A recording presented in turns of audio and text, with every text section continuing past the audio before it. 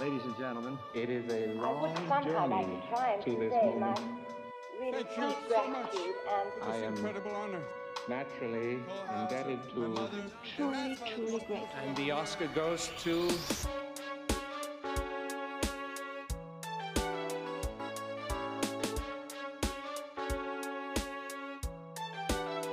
Hello, and welcome to Thank the Academy, the podcast where we talk about every Academy Award-winning Best Picture film in order. We're your hosts, Zach, And Kristen. and that's Kayla, our producer. Howdy. Circus time! The podcast is a quarter century old. No, it's Circus for the Circus, I was saying. I know. Oh. And also 25. The greatest show on earth. That's what our podcast is. But also, this is 25 episodes, the 25th Best Picture. That is way more exciting than the greatest show on earth. Anyways, we are talking about the 25th Academy Awards and the 25th Best Picture winner, the greatest show on earth. Come on, come on. Yeah. But first, we wanted to make a special little announcement. After this episode, we will be debuting our second sort of bonus show every other week. And this, each episode that you know and love now, will transition to being every other week. So that means every other week we will be talking about one of the years of the Academy Awards. And the opposite, every other weeks, we will be doing more film history, delving a little deeper into things that we don't have time to talk about in our regular episodes. Basically, we realized that we wanted to talk about so many things coinciding with each year. And so by doing it bi-weekly, it gives us an opportunity to watch more of the film so we have a better grasp on what we're talking about, but also to be able to provide more in-depth and specified information so that during our episodes about the Academy Awards, we can talk about the Academy Awards. And then we're going to be adding on these little episodes so we can kind of do our side tangents there. Yes, they will be a little bit shorter than these, probably about half of the length of these regular episodes, but that means double the episodes, double the fun. Yeah. So that when Kristen wants to talk for an hour about Bette Davis, she has an opportunity to. Sorry about that, folks. I got really into it. Stay tuned for next week for our first little extra show. Yeah, and we hope you'll stick with us bi-weekly. We think that will give us a better opportunity to provide more information as these ceremonies get more complex and the politics get more complex and the studios and Hollywood as a whole grow. The industry is going to continue growing. And so we just have so much more to talk about that we want to share. We don't want to leave anybody out. And the further along we go, closer to now, of course, there's more recorded history. Right. Mm-hmm. People have realized that Hollywood is an important part of the American culture. So they have started to retain more information about what they've got going on. Yeah. Anyways, that's our announcement. Ta-da! Yay! But for those of you who really know the show, we have to get to the Penny news. Yes, before we do anything else. Yes. So what has Penny been up to recently?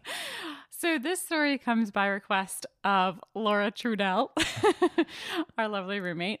I was telling her different things and she was like, that's what you got to talk about on the podcast. So just the other day, Zach left before me. So I was sleeping a little bit later and Penny was upstairs with me, kind of just doing her thing. And when I sleep later than Zach does, she tends to kind of get up and roam around. She'll get out of bed and go to her little bed or whatever. And so I was sleeping and around 8, I heard a little and I was like, that sounds like Penny. Is she whimpering? I don't know. And so I kind of slowly woke up and looked over and Penny was sitting in her bed with her back foot stuck in her ear. Ah. She'd gotten her toenails stuck in her ear fur and she was just in that position. Yeah, she has very fluffy ears. As if you've been following us on Instagram, you've seen pictures of her, and she has the fluffiest ears, and she gets to scratching them and gets her foot caught all the time. But it was so funny to me because I was like, dog, you would not survive in the wild. You would just be chilling and get your foot stuck in your ear, and then what are you going to do? What are you supposed to do about that? Yeah. She is very needy and dependent on us. Yes. I don't know what she would do without us. No. Anyway, so she woke me up with her little whimpers and I went over and I helped her out. And then she was so relieved and she was like kissing me and like whimpering, finally. leaning into I thought me. I would be stuck forever. Oh, Penny. Good job, Penny. So, on to the show. Oh my gosh. The greatest show on earth. Is it? Ready for a recap? All right. This is probably the longest recap I've given since like the first Are you serious? like 5 or 6. Oh my It's a gosh. complicated plot. No, it's not. It is. Okay. All right. Lead us on. Tell us what's going on. Brad, the general manager of the Ringling Brothers and Barnum and Bailey Circus, Why is he named Brad? I don't know, convinces the higher-ups to extend the show from 10 weeks to a full season as long as they can keep making a profit. He brings the great Sebastian on board to help achieve this. Brad fights with Holly, his on-again, off-again girlfriend, and Sebastian as they compete for center ring, trying more and more dangerous tricks. He convinces them to use nets, but after some teasing from Holly, Sebastian cuts his net down and attempts a trick he's never done before, falling to the ground and horribly injuring his right arm and hand.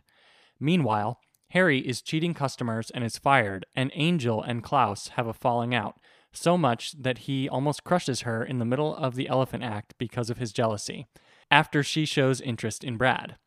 Harry and Klaus hatch a plot to stop the equipment and animal train and rob it, but it goes south when the passenger train can't stop in time and crashes into it, killing both Harry and Klaus and others and badly injuring most of the company and destroying much of their equipment. It's revealed that Buttons is the doctor who killed his wife when he has to perform a blood transfusion to save Brad's life after the crash. The company rallies together and sets up what they have left of their show, creating a parade through the nearest town to lead everyone back to their new setup to keep the show alive. Boy, oh boy. I mean, was there anything extraneous in that? No, that was good. Uh-huh. Honestly, it's kind of hard to just understand what the plot is because so much of the plot is mixed up in the circus stuff. Yeah, it's a very strange movie. Yeah. It's oh a boy. lot. If you've never seen this movie or you don't really need to see this movie. Unless you're into circuses, there is a lot of cool circus stuff in it. But it's a lot of like documentary style footage of a circus mixed with sort of a very lame, like, The lamest plot.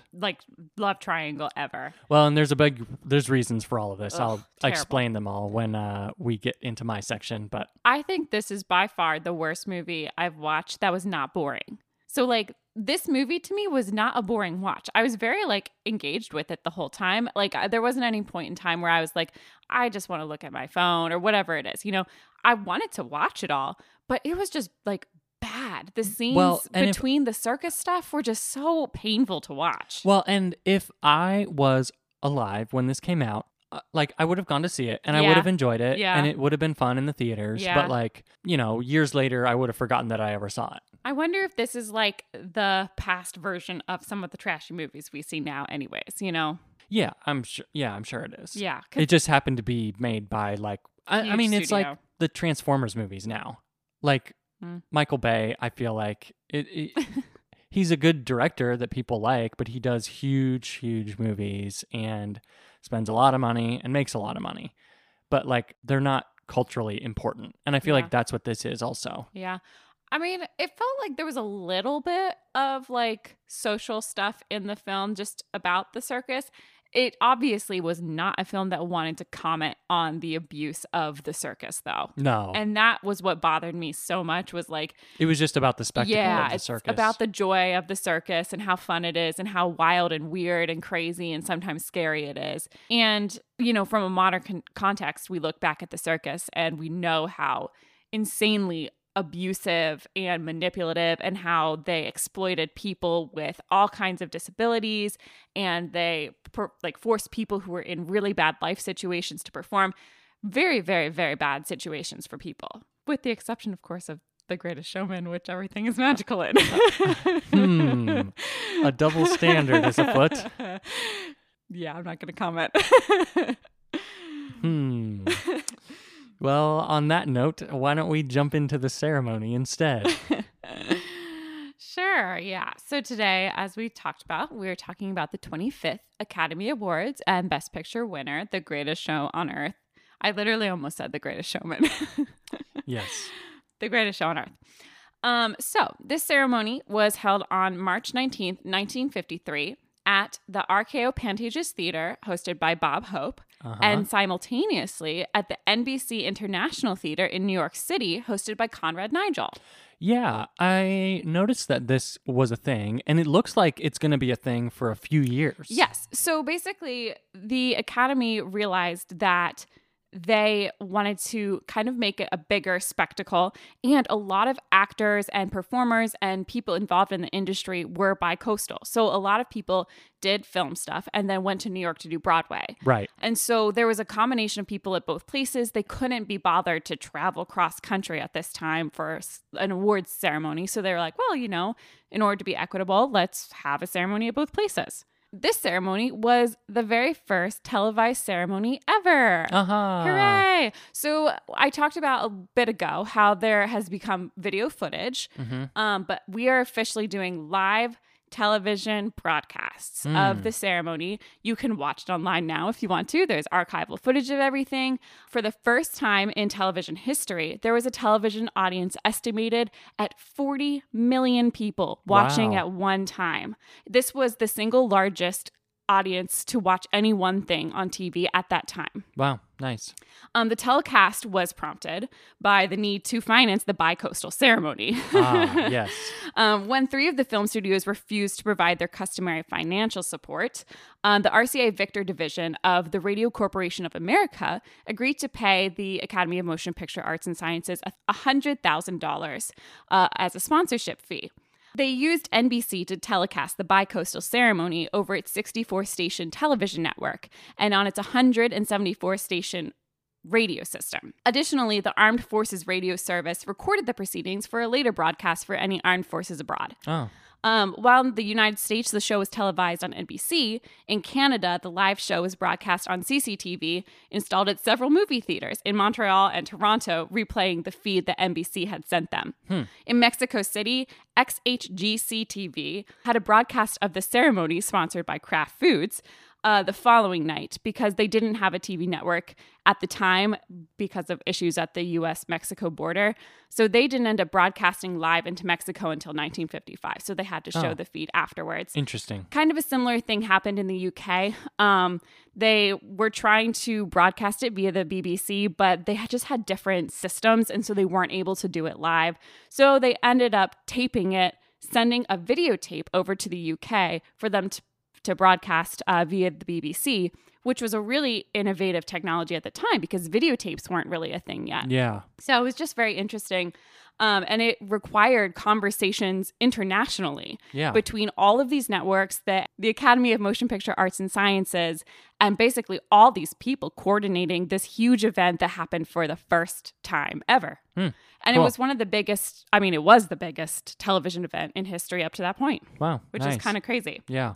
Another thing that was funny about this broadcast was that it had to be broadcast from 10:30 p.m. to 12:15 a.m., switching back and forth between the West Coast and the East Coast because they started it so late on the East Coast in order to accommodate everyone who was on Broadway at the time so they could finish their shows and then go to the ceremony. Oh my gosh. I know. What a crazy night. That's horrible. Yeah. If you're a performer, that is probably the last thing you want to do. Yeah. If it were me, that's the night that I send my understudy on, Yeah, right. But they had to accommodate, and they had set it up to be bi-coastal. It was going to be so crazy expensive. So they made all these accommodations so that people would actually be there. Yeah. Additionally, the technology that they used for television at the time meant, and this is just like a funny little tidbit that seemed to stick in people's mind, it meant that Bob Hope had to wear a blue dress shirt with his formal dinner jacket when the traditional shirt for the time would have been white. But it was too bright for the cameras to pick up. It set everything crazy. And so he had to wear a blue shirt, and people made fun of him for that. Oh, weird. Because he was just out of proper dress. That's funny. Just kind of a funny thing.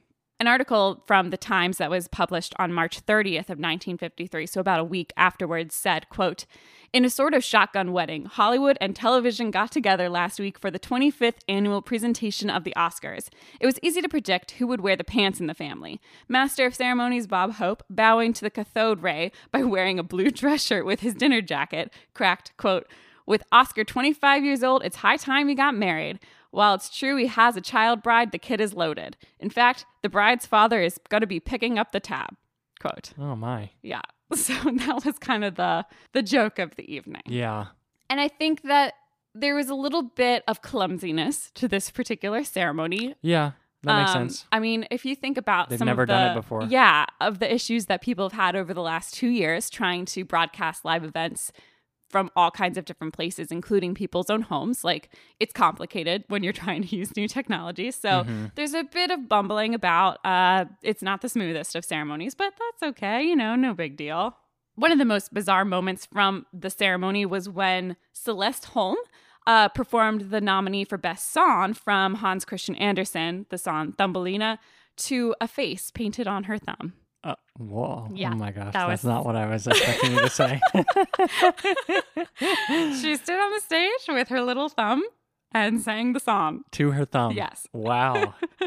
That is so exciting. I know. Yeah, so it's a little bit of a strange ceremony for everybody involved. Interesting. There were some really strange records and statistics that came out of this ceremony that I wanted to share. Okay. I don't know why. Well, I should say I do kind of know why. This particular ceremony was a little bit off kilter because The Greatest Show on Earth won Best Picture. Mm-hmm. It didn't make a whole lot of sense. There were other films that were slated to do better. And so that kind of skewed a lot of things. So there are some weird records that happened. The film The Bad and the Beautiful ended up winning 5 awards, which is the most wins ever for a film that was not nominated for Best Picture. Yeah, I was very surprised that it wasn't nominated for Best Picture. I know. I thought it was. I was shocked when I was reading this because I was like, what? Are you serious? Yeah, no Best Picture nomination, which is wild. Interesting. It's also the second Academy Awards in which a film that was not nominated for Best Picture received the most awards of the evening, excluding a couple years where there were ties, which is also really wild. I mean, The Greatest Show on Earth didn't win very much. No. The only other film to do this was The Thief of Baghdad at the 13th Academy Awards. And as of now, this has not happened again. Oh, interesting. It was also the second of 3 years to now in which 2 films that were not nominated for Best Picture received more nominations than the winner of Best Picture. Oh, Those yeah. films being The Bad and the Beautiful and Hans Christian Andersen, which both had 6 nominations. This did occur again, one other time, at the 79th Academy Awards when the films Pan's Labyrinth and Dreamgirls received more nominations than the Best Picture winner, The Departed, while not receiving a Best Picture nomination themselves. Interesting. Yeah. Also, like, why didn't The Departed receive more nominations? It's one of the more low nominated films in film Yeah, history. That's strange. Yeah. And Dreamgirls had the most nominations for that night with 9 nominations total, but not Best Picture. There's also a lot of politics about that, but we got a lot of years till we get there. Yeah. Until the film Spotlight won only the Best Picture and Best Original Screenplay awards at the 88th Academy Awards, this is the last time that a Best Picture winner only wins 2 awards total. Oh, wow. Yeah. So it's like going to be so many years before Yeah, that right. happens again. One other fun thing is that the actress Shirley Booth was the last person that was born in the 19th century to win an Oscar in a leading role. Oh, wow. Yeah. She's also the first woman in her 50s to ever win Best Actress. And the second woman to win Best Actress in their 50s doesn't happen until Julianne Moore at the 87th Academy Awards in 2014 Oh, my for the gosh. film Still Alice. Wow, that is so weird. Yeah. For Best Actress? Yes. Okay. Mm-hmm. So Best Supporting older women have won. Yeah. Not counting that. Huh, that is so bizarre. Yeah. Very strange. Yeah. Mm-hmm. John Ford's 4th win for Best Director this year sets a Mhm. record for the most wins for Best Director, and that is an unmatched. That is still the record. Yeah, record. Yeah, exactly. Which, good for John Ford. We love a John Ford film. Well, and that is interesting that has held up so long now. Yeah, I mean, 4 films doesn't seem like that many to me, considering people who've put out so many films. Well, and lots of directors have been nominated for way more than Yeah, that and just yeah. didn't win. Yeah, for sure. But like some of the biggest directors of the last 40 years have had, 10 nominations. Yeah, right. So weird. So this is another kind of strange stat. This year is the first time since the introduction of Supporting Actor and Actress Awards, which happened in 1936, that Best Picture, Best Director, and all 4 acting awards went to 6 different films. Oh my, wow. Yeah, so those 6 categories, 6 films. Wow. This has only happened 3 times since. Okay. So we have it happening again at the 29th Academy Awards in 1956, when Best Picture goes to Around the World in 80 Days, director goes to Giant, actor goes to The King and I, actress goes to Anastasia, supporting actor goes to Lust for Life, and supporting actress goes to Written on the Wind. You know, we'll get there in a couple years. The next time this happens is in 2005 at the 78th Academy Awards, when Best Picture goes to Crash, Best Director goes to Brokeback Mountain, Best Actor goes to Capote, Best Actress goes to Walk the Line, Best Supporting Actor goes to Syriana, and Best Supporting Actress goes to The Constant Gardener. Then this happens one more time in 2012 at the 85th Academy Awards, when Best Picture goes to Argo, Best Director goes to Life of Pi, Best Actor goes to Lincoln, Best Actress goes to Silver Linings Playbook, Best Supporting Actor goes to Django Unchained, and Best Supporting Actress goes to Les Mis. Wow. Yeah. And it's interesting because those last 2 years are in recent memory for me. And I remember when they happened, and I didn't really think anything about it because, like, you know, you're rooting for different things, but it's a very rare statistic. Yeah, nobody like made anything of it when it happened in the moment. Right. The stat that I think is more commonly talked about is the separation of Best Picture and Best Director. Because usually those things tend to coincide. That's pretty common. Or like Best Picture and Best Actor if the actor like really carries the film or something like that. But to have it so spread out is just really interesting to me, and it doesn't happen that often. Yeah. Yeah, usually the Best Picture is going to win one of those other 5 awards. This was kind of a big upset, the fact that The Greatest Show on Earth won Best Picture. Most people thought that Best Picture was going to go to High Noon, and The Greatest Show on Earth has just gotten such a bad reputation ever since this. Yeah. And like, I don't know how fair it is.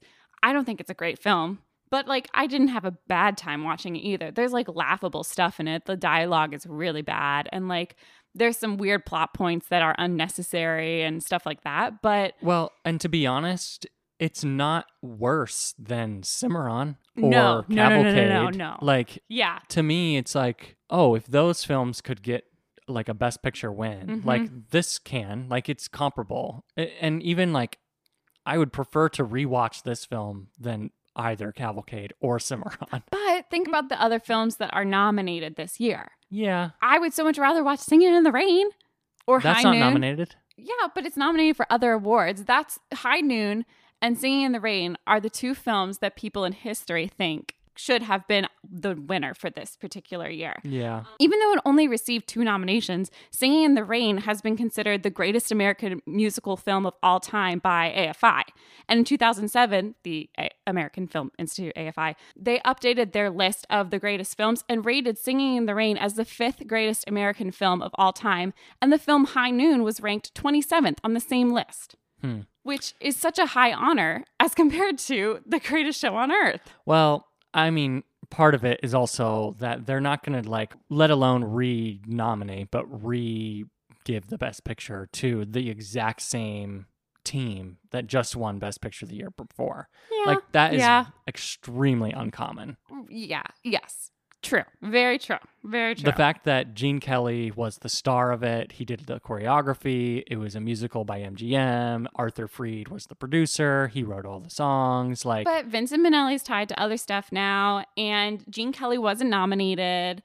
But I'm saying they didn't receive any of the nominations because they had just been there the year before. Like, Yeah. Spielberg doesn't go back to back with... I mean, never has he done that. Sure. I mean, I understand. Tarantino has never done it. I mean, other big people like that. It just doesn't happen. Yeah. There is an ongoing story, too, about High Noon, which is that it should have been more highly considered for Best Picture. But, I mean, there was a lot of scrutiny on Hollywood at the time about, communist activities. The House Un-American Activities Committee was really pressuring the studios. And when awards time came around, a lot of people felt pressure to not vote for High Noon because the screenwriter Carl Foreman was tied to communism at the time. He had a lot of eyes on him. Well, and the story is very much like mocking what the HUAC was doing. Yes, exactly. In a like metaphorical way. Yeah, but also just like the fact that there were some tangible people attached to the film that were being investigated, made it really highly suspicious, and nobody wants to lose their jobs. Nobody wants the industry to get shut down. So I Yeah. think that was definitely a huge reason why that didn't get a lot of the awards that it was probably due. So let's move on here and let's talk about all of our winners for this year. Huzzah. All right, so the winner for Best Picture, of course, goes to The Greatest Show on Earth, Huzzah. Cecil B. DeMille for Paramount Pictures. And as we talked about, the awards are going to the producers now. So he receives the award, which is nice for him. And I just wanted to mention, you may be mentioning this also, but this is the first film to win Best Picture that is not based on previous subject matter since the first and second Academy Awards. Oh my gosh. You're right. Literally- I wasn't going to say that. Literally every other Best Picture from the Yeah. second Academy Awards has been based on a previous work, a Yeah. play, some other movie, some other book. Well, and it wins Best Story, which is the equivalent at the time for Best Original Screenplay. Yeah, I mean, there is a Best Original Screenplay, but it Yeah, was but not it's- even nominated for that, unfortunately. No, it's not, but it's the Best Original Story. Yeah. Not adapted from a work. Right. Best Director goes to John Ford for The Quiet Man, which is a great work of his if you ever feel like watching that. That one also is very highly revered. Best Actor goes to Gary Cooper for High Noon. Best Actress goes to Shirley Booth for Come Back, Little Sheba. William Inge play. Yeah. Nice play.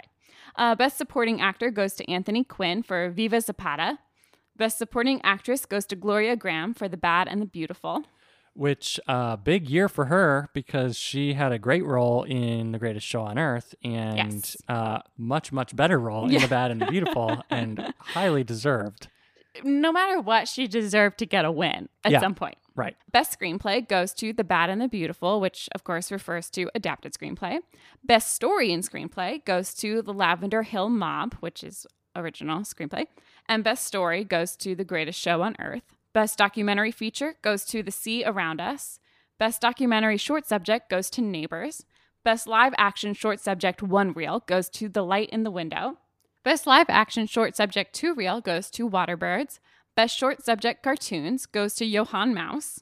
Best Scoring of a Dramatic or Comedy Picture goes to High Noon. Best Scoring of a Musical Picture goes to With a Song in My Heart. Best Song goes to The Ballad of High Noon from High Noon. Best Sound Recording goes to Breaking the Sound Barrier. Best Art Direction in Black and White goes to The Bad and the Beautiful, Cedric Gibbons.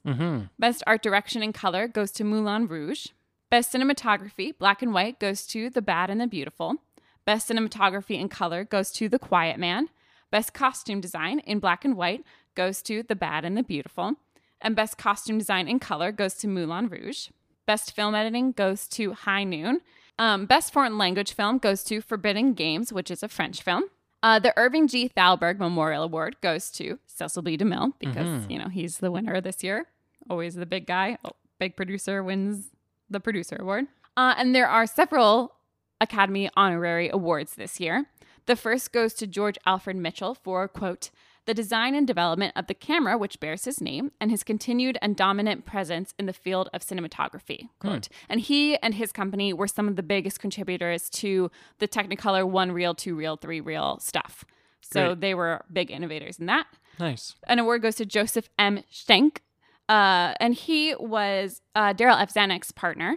In 1933, they created 20th Century Pictures together, which ended up merging with Fox Film Corporation in 1935. And he was the chairman of 20th Century Fox and was considered one of the most powerful and influential people in film business. He did have some issues of tax evasion, blah, blah, blah. He went to prison, blah, blah, blah, got a presidential pardon. But when he was released, he returned to 20th Century Fox, where he became infatuated with Marilyn Monroe. And he was one of the big people who launched her career. Nice. Nice. Prison release Marilyn Monroe. Way to go. Marion C. Cooper also receives one for his, quote, many innovations and contributions to the art of motion pictures. And he was a producer. He was part of the Explorers Club, which I think we talked about a little bit. Yeah, we have. But he worked for a bunch of people, RKO Pictures, MGM. But he is credited as the co-inventor of the Cinerama film projection process. And he also is the producer of King Kong and many other things. Additionally, there's an award given to Harold Lloyd for being, quote, master comedian and a good citizen. And Harold Lloyd, I didn't know who he was based on the name, but he was a contemporary of Charlie Chaplin and Buster Keaton during the silent era comedies. He was king of laughs kind of guy. But he is the guy who is in the film Safety Last, pictured hanging from the hands of a clock high above the street. Yes. If you've seen that image, it's a very famous and enduring image from cinema history. So that's him, and that was his style. Cool. And he was all about big tricks, big stunts. That was his kind of spiel. Bob Hope, of course, receives an honorary award. Why? Once again, for, quote, his contribution to the laughter of the world, his service to the motion picture industry, and his devotion to the American premise. My gosh. Yeah, so he's just racking them up.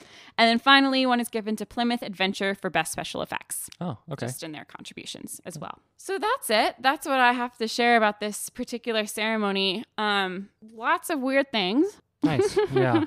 A little strange. Yeah, but that's okay. It's a strange year, and of course, as we've talked about, there is a lot of weird stuff going on in Hollywood because there's so much innovation. There's so many new films about new subject matter in new ways of storytelling. There's color, there's black and white, all these things. And at the same time, there's all of this outside pressure because of the Red Scare and because of prominent people in the industry constantly being searched. Some people are standing up to it. Some people are scared of it. People don't want to lose their jobs and their income and their ability to create art the way they want to create it. So there's just a lot of weird forces at work in the 50s in Hollywood. And so because this year didn't really have that like super shiny An American in Paris kind of musical, I think that this is the closest it's going to get to a non-political film, with the exception of Singing in the Rain, which should have won. But that's okay. That's a whole different discussion. So why don't we take a little break here, and then you can share your stuff when we get back. Great.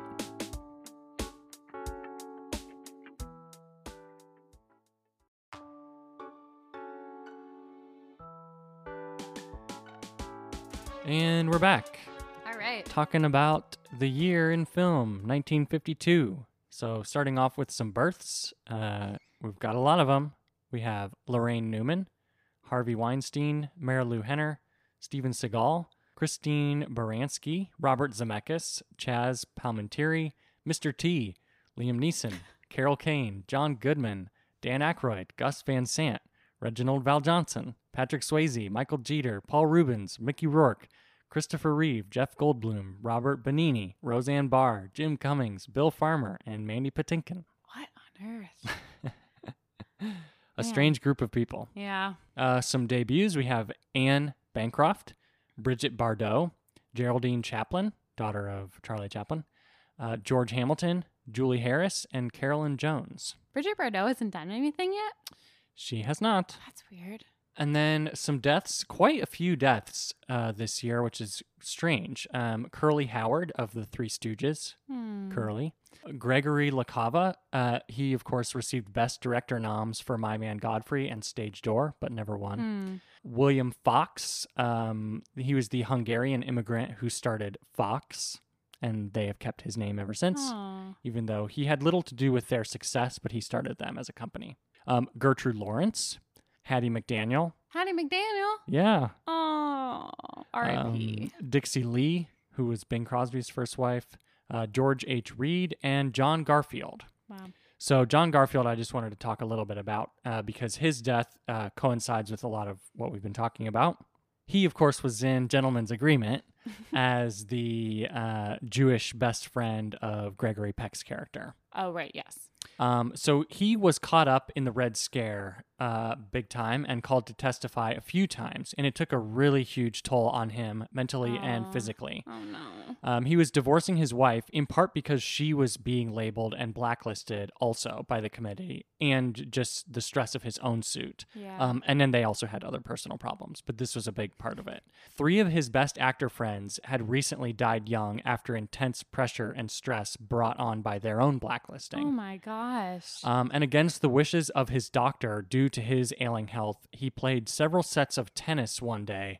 He wasn't supposed to, and told people there that he hadn't slept at all for the previous 2 nights leading up to this. Oh, no. He met actress and friend Iris Whitney for dinner that night, and because he wasn't feeling well, she took him back to her apartment but he wouldn't let her call his doctor. The next morning, she woke to find that he died in his sleep. Oh my gosh. And I just wanted to read this quote because it was very sad. This was from one of his times testifying. He wrote and said, quote, "I have nothing to hide and nothing to be ashamed of. My life is an open book. I am no red. I am no pink. I am no fellow traveler. I am a Democrat by politics, a liberal by inclination, and a loyal citizen of this country by every act of my life." It just took such a huge toll on him. And like you were saying, like everyone felt this huge and immense pressure that they didn't want to lose their job, their livelihood, their whole industry because they were so worried and scared about what was going on. There were so many people whose lives were being destroyed because they were being considered, their ideas were being considered illegal, essentially. Yeah.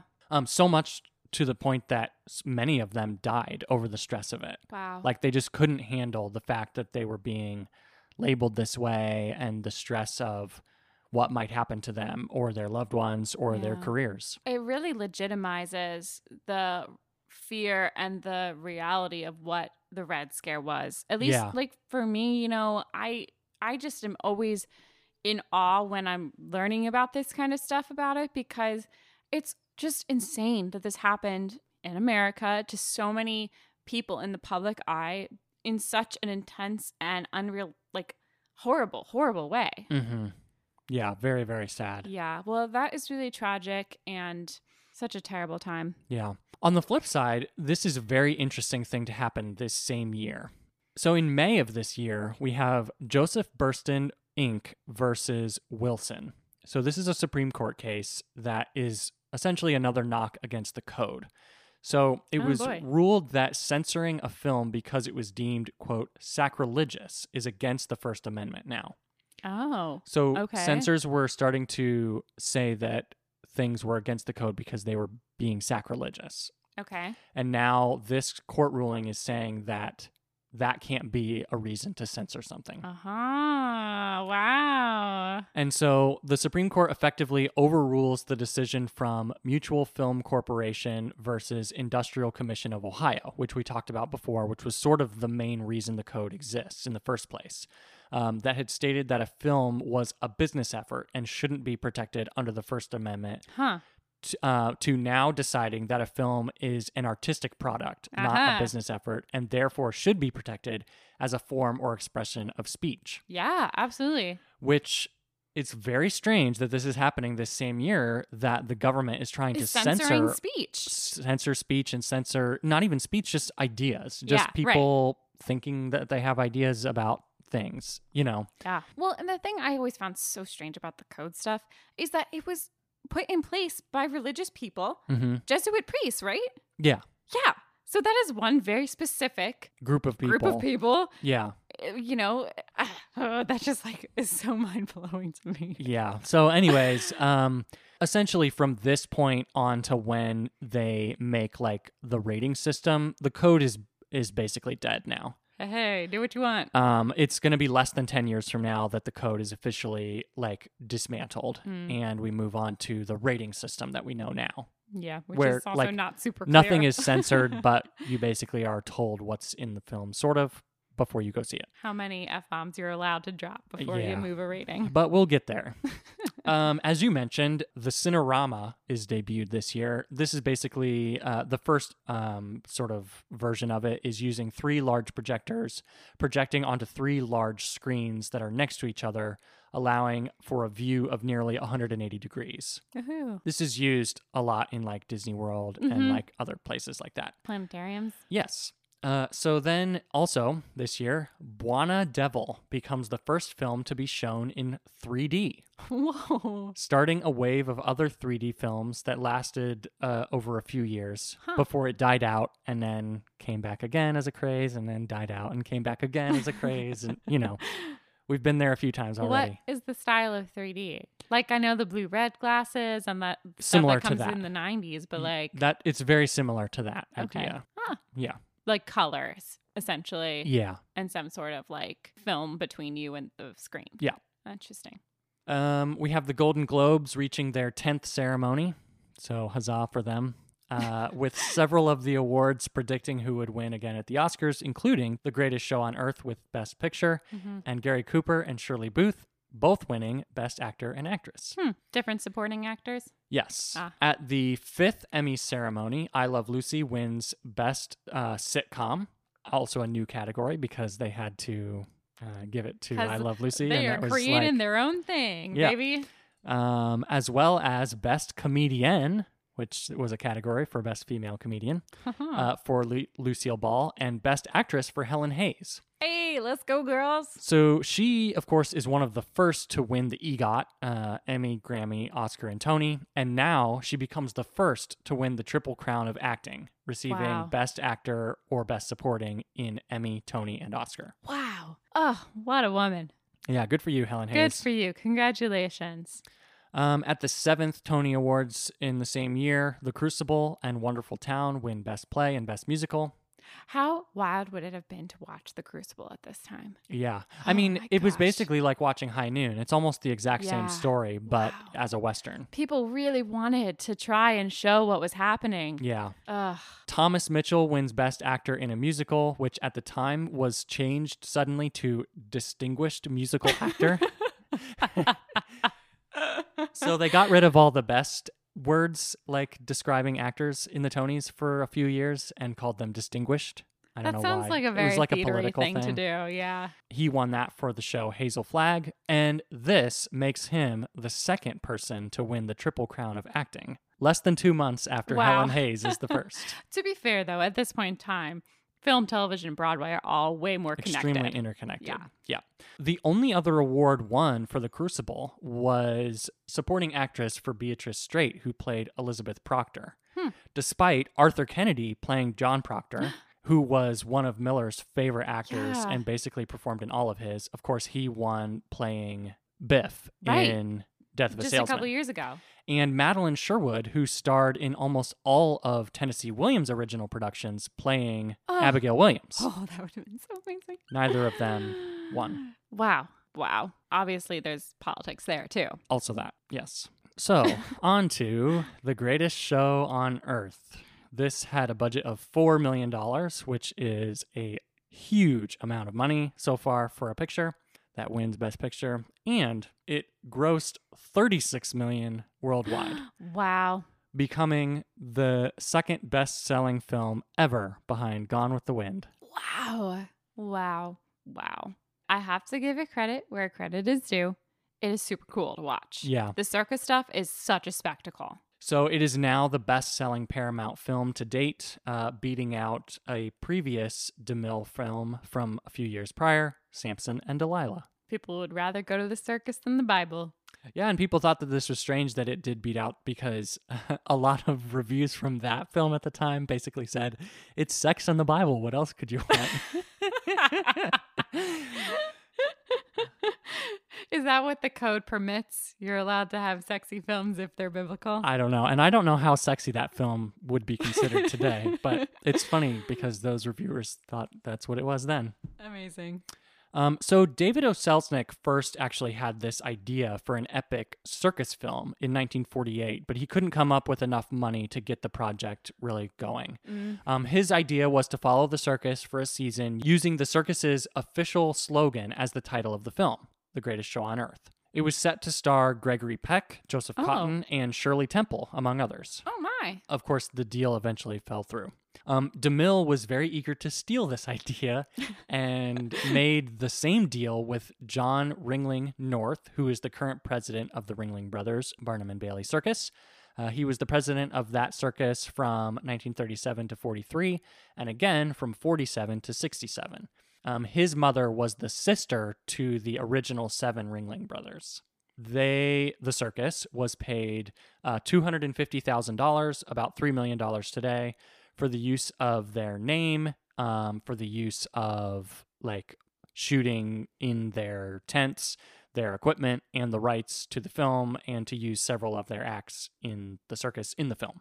And then, of course, John Ringling North thought it would be great to be in the film, so he actually plays himself in the film. Okay. That's him sitting behind the desk Yeah. and like making the deal. Gotcha. And he was a fine actor to play that little role. They're all just men sitting in a room doing Yeah. what men do.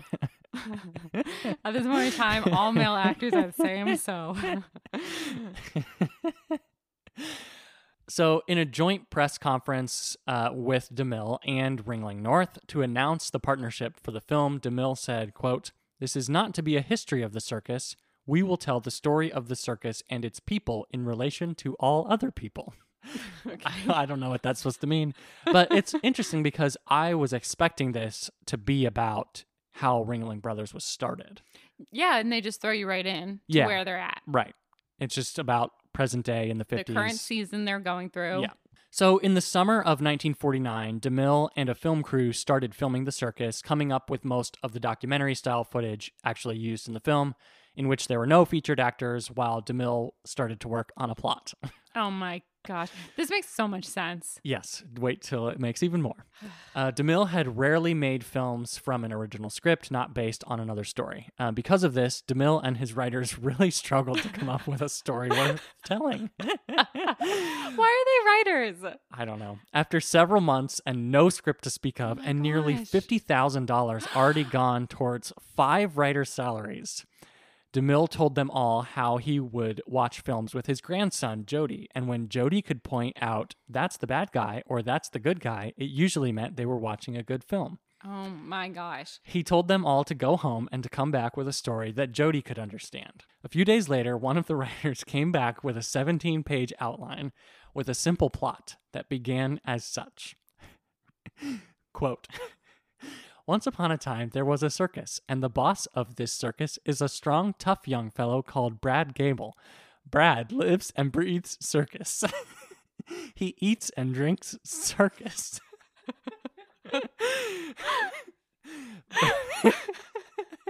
Carry on. Brad is in love with Holly, the flyer. But Brad could never tell Holly that he loves her. In fact, he hardly admits it to himself. He knows it isn't good for the boss of a circus to be in love with a performer. When this happens, he gets to worrying about her because she might fall and be hurt. She becomes more important to him than the circus, which shouldn't be. Huh. So it goes on from there, Yeah. but that is how it began. And oh my gosh. as you can see, that is where the simplest of all simpleton plots came from. Yeah. I mean, I would just like to say that my sisters and I playing with our Barbies came up with better plot lines than this movie. And we were like children in a room for 2 hours. Oh Yeah, my it's not a gosh. complicated story. Also, like, it's not complicated and yet it's convoluted because, It like, is. there's There's too many like turn- complications. Yeah, and they to turn the around too many like, times the where simple she's plot. like, "Oh no, I love you, Brad. Oh my gosh, I'd do anything for Sebastian. He's the love of my life. Brad is the love of my life. It's been that way all along." And it's like, well, we didn't see a moment where you turned from one to the other. You just have been in love with everyone. Yeah, because those moments in between are all taken up by like documentary footage of the circus. Right. Yeah. They just needed a simpler plot in order to supplement the documentary stuff. Yeah. Or not do the documentary stuff or not do the plot stuff. Yeah. This takes us to December of 1950. The assistant editor, Edward Salvin, and unit manager, Roy Burns, scouted the circus for a month to see what kind of technical requirements would be needed to achieve the amount of filming that DeMille hoped for with the actors with the circus. Once the script was completed, principal shooting began in January of 1951, starting in Sarasota, Florida, with the parade scenes through the town. Nearly 50,000 people showed up from Sarasota, Florida, after they heard that the crowd would be in the movie while they filmed the parade. Huzzah. They Everyone wants shot to be an extra. for a month in Florida, then for 2 months on sound stages in Hollywood. Then they rejoined the circus in Washington, D.C., and traveled with it to Philadelphia. The parade sequence was the first time that the circus had done a full dress parade in 31 years. It had before been a normal part of the circus festivities in its early years as a way to generate buzz for the shows, the same way that it did in the Oh, yeah. in the movie. DeMille actually did all the voiceover narration for the documentary-style portions of the film, so that's his voice that you hear. Huh. Lucille Ball was initially cast in the role of Angel, but Gloria Graham got it after Ball dropped out because of her pregnancy. I saw that. I was kind of sad. But at the same time, they were she's the best actor in the film. Yeah, And so it would have been okay either way, I think. yeah. It's too bad Lucille Ball couldn't have been Holly. Burt Lancaster, who had prior circus experience actually as a flyer. Oh my. Really? Yes, and Kirk Douglas were both considered for the role of Brad before the part eventually went to Charlton Heston. Was that like a thing people commonly did back then? Circus stuff? Yeah. Probably. Huh. And this was only Charlton Heston's third film. I commented many times watching the film that he was not very good in this. Yeah, you can tell it's his third film. Yeah, so he definitely improves by the time he's like doing Ben-Hur. This is a rumor. It's not been substantiated, but basically the We're gonna rumor tell you anyways. is that Charlton Heston was driving around on the back lot at Paramount, Okay. and he passed Cecil B. DeMille, who was walking along the back lot somewhere, and he gave this wave at him.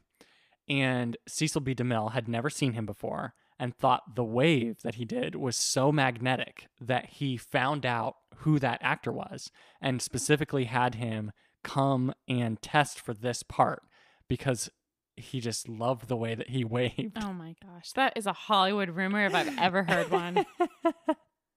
Oh my Lord. What a bunch of malarkey. That's how everyone wants it to happen. Well, Is the magic real? I don't know. who knows? I'm cynical about it. Then, of course, Jimmy Stewart is in this. Yes, we haven't talked about that at all yet. Just the weirdest subplot ever. He really wanted to be in a film that DeMille was making. And we haven't really mentioned this, but DeMille is basically on his way out of town because he's very old. He's 70 when he's directing this picture. Oh, dang. And he's like, his health is really starting to decline. He like went into weird like fits of sleep several times on the set of this film because Fits of sleep? what, like narcolepsy almost? Oh, okay. I was like, I don't know. I don't Sorry, understand fits what of that means. sleep was what it was described as when I read it on like, I don't know, the TCM website or something. okay. Anyways, people knew that he was getting old. That's also one of the reasons why people say that he was given Best Picture, because it was like his last, he had never won a competitive Oscar up to this Oh point. my gosh. Are you serious? I guess that's true. Yeah.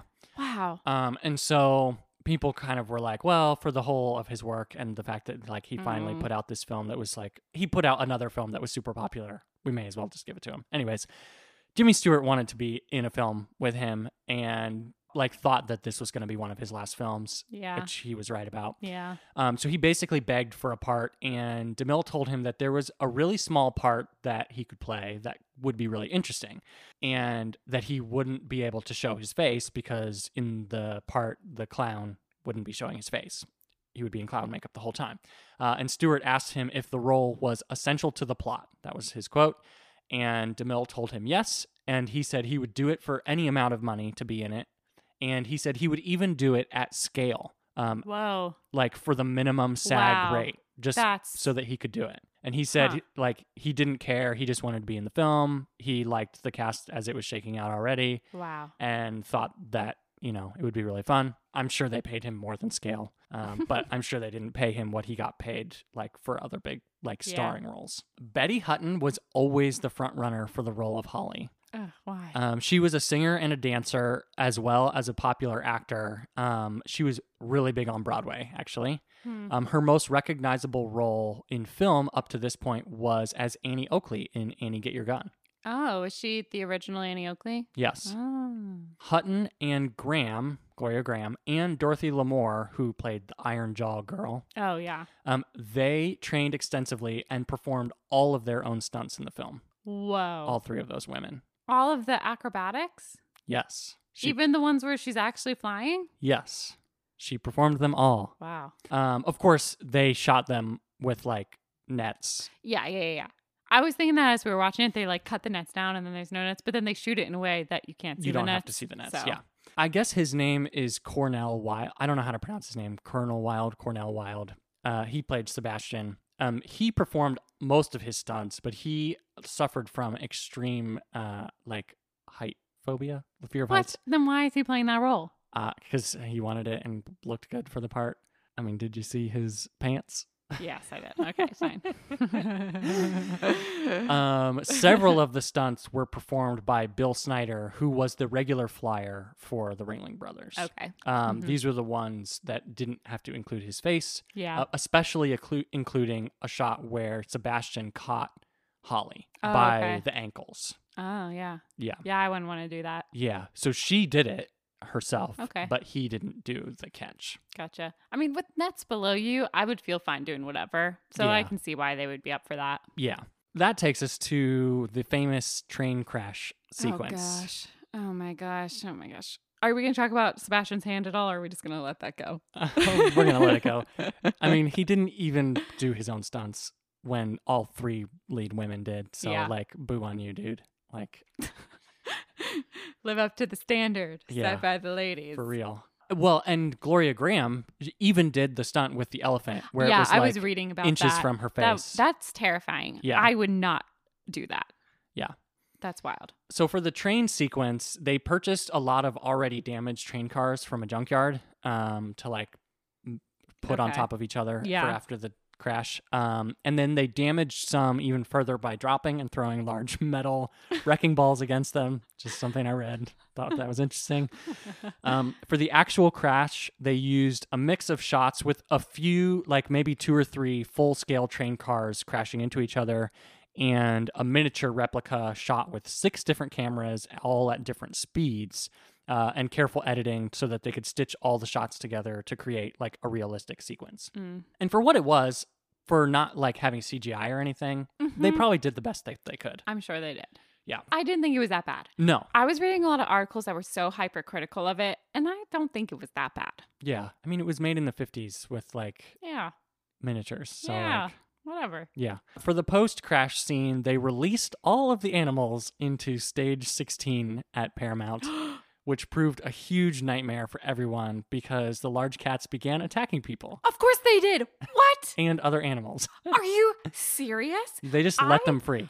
Okay, when that sequence happened where the lions get out and the leopards get out, Yeah. I was scared like watching it because it looks like they're unsupervised. They just are like They were. They're creepy crawling out Yeah. of the wreckage, and it is like a harrowing image. Yeah. Like you as a person, your primal instincts say run. Like you know that's a bad thing. That was real. Yes. Oh my god. Who decided that was okay? So all of the smaller monkeys escaped that stage 16, and fled the studio over the wall into the Hollywood Forever Cemetery, They which know is what they're doing. They're like next door "Get to Paramount. out." Oh my gosh. Oh my And they gosh. almost didn't catch all of them. I'm sure they didn't. They ended up getting them all, but it like took so long because they were just like jumping around the cemetery. Oh my heavens above. A funny little movie thing about this crash scene and this film is that this is the first film that Steven Spielberg ever saw. Yeah. His father took him to the theater when he was 4 years old, and the train crash sequence was very exciting to him. Yeah. And he has referenced it several times in some of his films, specifically modeling the train crash in Super 8 after it, Oh, okay. and then also playing the train crash from this film on a TV in the film War of the Worlds as 2 kids channel surf, Huh. Nice. which is interesting. Yeah. Our first movies are very formative for us. Yeah, and he says many times that it was like made a big impact on him and Yeah. made him love films. I mean, I'm in the film industry because of Barney's Great Adventure, so here we are. I don't know that you should admit that one. My first film in the theaters. We've sort of mentioned it before, but like this film won because of like political reasons. Oh, yeah. And Oh, yeah. also because of DeMille. Like he was nearing Sure. the end of his career and they were worried he wasn't going to win an Oscar, which is also partly why they wanted to give him the Irving G. Thalberg Yeah. Memorial Award. Mhm.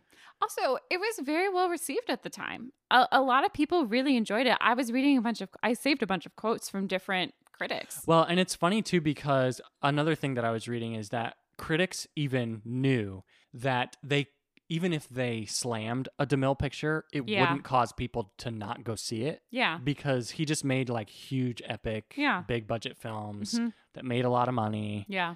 You know, Well, one of the quotes I found from Variety was that, quote, Mr. DeMille is so accomplished a showman that one is astonished he did not just photograph a circus performance without the synthetic story he injected here. After all, the Ringling Brothers, Barnum, and Bailey Circus is a wonder in itself, but he had to add the love interest and schmutz it all up. yeah, right.